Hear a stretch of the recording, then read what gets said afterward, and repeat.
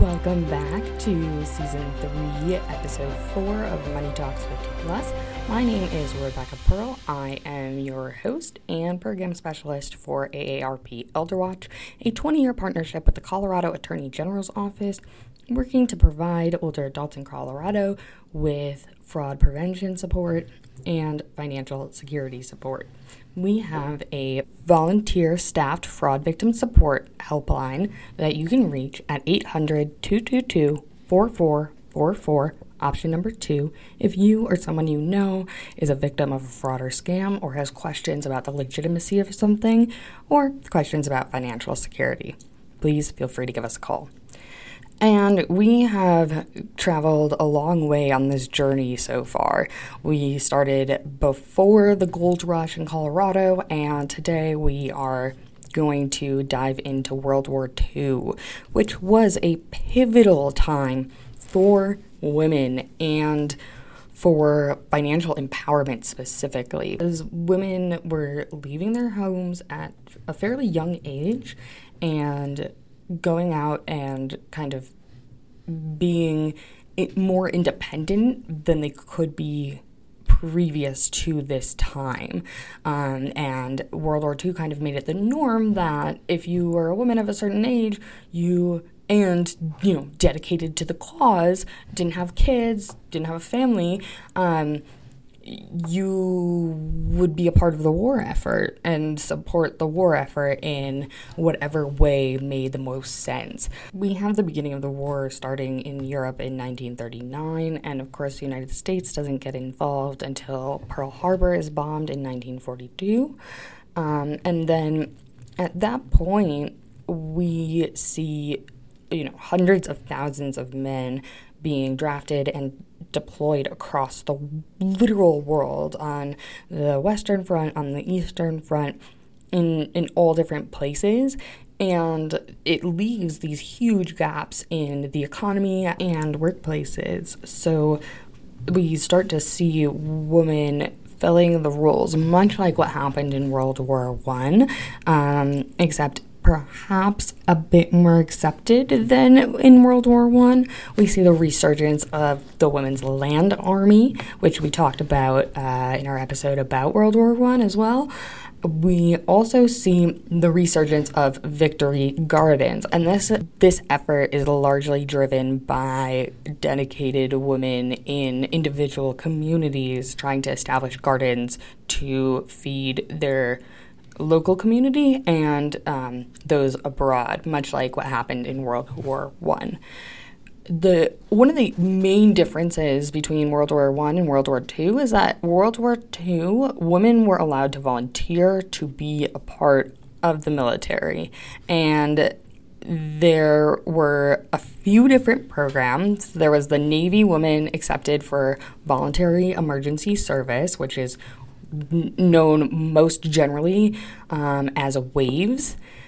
Their Coast Guard counterparts, the SPARS, and then the Women's Army Corps, WAC, provided this critical support, right? These of not allowing women to do manual labor were very much so over, even though it was the preference of this very much so male hierarchy that has been established and continues to control the military. While some women were assigned tasks like building and painting various warships, others were put to work assembling various weapons, and even more were put to work teaching men how to be fighter pilots. You heard that right. Teaching men how to be fighter pilots. This WAVES program started, and the men just assumed that women would be secretaries, maybe have a bit of a role in some other basic household tasks, quote unquote. But what happened is you have women coming from all different backgrounds of life, but most of them with teaching experience, because teaching is generally seen as women's work. And so all these women were really great teachers, and the military needed extra trainers, and in a shortage, these women started training men on how to fly fighter jets. And soon the men that were in the training realized that the women were much more effective at teaching them how to fight adequately. So men would start to just beg to be taught by the women as opposed to the actual male trainers in the military. Women also got into weather forecasting and helped repair planes. They also served as gunner's mates, so that is teaching seamen how to shoot moving targets from moving vehicles. There was so much within the instruction of how to fight properly in a war that women were essential in doing, that is just very much so overlooked. A lot of the women that volunteered for WAVES and other programs went to teacher colleges. They had taught a little bit already, so they had experience and they were good at teaching. But this did not mean life was sweet and easy for women in the military. And we're talking so much about this because so many of the great women that made the war effort successful in the United States actually came from Colorado. And we're going to dive a little bit deeper into some of their stories later, but this was the first time that women were allowed in the military, World War II. And so things were not peachy. Women faced lots and lots of prejudice because men would just resent their presence. Women entering the military was initially pitched as freeing men to fight overseas, but there was more of a perception that women were taking men's jobs. And while Rosie the Riveter, who has ties to Colorado as well, is seen as this huge symbol of women's strength and resilience and also ability to work, on the other hand, this same symbol is seen by men as just insulting, and this made it so there were lots of rumors circling around society that the only women who joined the military were prostitutes or lesbians. But after a year or two, women proved that they were able to do any job without any immoral conduct. And lots of women were motivated to, of course, serve the country in its time of need, but this was a avenue for a steady job and more education. Yes, the GI Bill did not pass until 1944, but getting into the military, getting into these institutions, lots of women viewed it as a chance to continue to further their education as well. Once the GI Bill did pass, many women were able to take advantage of it and further their education. 100,000 women in the United States volunteered for the war effort in World War II. So Colorado, with its fairly rich military history, multiple Army bases around the state, also Air Force Base, training center, etc., thousands of women from Colorado also joined the war effort. Some, of course, enlisted in the military, like we discussed earlier. Others worked in defense plants, and volunteerism also was a huge, huge part of the World War II effort. Of course, women have also served as nurses for as long as time can remember, and so women joined the military to be a part of various nursing programs as well. And one of those women was named Loretta Ford. She enlisted in the Air Forces in 1942, hoping to enter flight nurse training. But instead, she served in hospitals stateside. And after the war, she took advantage of the newly passed GI Bill to further her education in nursing. In 1965, she actually co-founded the Pediatric Nurse Practitioner Program, at the University of Colorado. And this turns out to be the very first nurse practitioner program in the United States. Today, nurse practitioners are a huge part of our medical landscape, oftentimes providing care similar to the standard a doctor would provide. They're able to prescribe medication, and they are an essential part of what makes, especially with COVID, our medical community run. And Catherine enlisted in the Women Accepted for Volunteer Emergency Service, the WAVES program, which, as a side note, was the Women's Reserve of the U.S. Navy. So if you're trying to figure out within the military hierarchy where this would be, that's where it is. She joined in 1942 to volunteer for the war effort, and during her 30-year career, 30, she served in the Korean War and the Vietnam conflict as well. She was the first woman in the Navy to rise from seaman recruit to captain, which is the highest rank in the Medical Service Corps, and that's where she served. Was only the second female pharmacy officer, the very first woman psychiatrist to attain the rank of captain, and the first woman in the Medical Service Corps to go to sea, and lastly, the first woman officer to replace a male officer at sea. So Catherine did a ton to progress all women forward in the military, serving in various different roles and trailblazing multiple parts of those roles. It's about Fannie Mae Duncan in the past, I believe. But during World War II, she ran the Haven Club, which was a soda fountain for black soldiers stationed at Fort Carson. So this was a huge part of making sure that soldiers, while they were off, were entertained, and she also operated a USO concession stand in Colorado Springs. So she really was entrepreneurial in making sure to cater to the needs of soldiers and other folks serving in the military.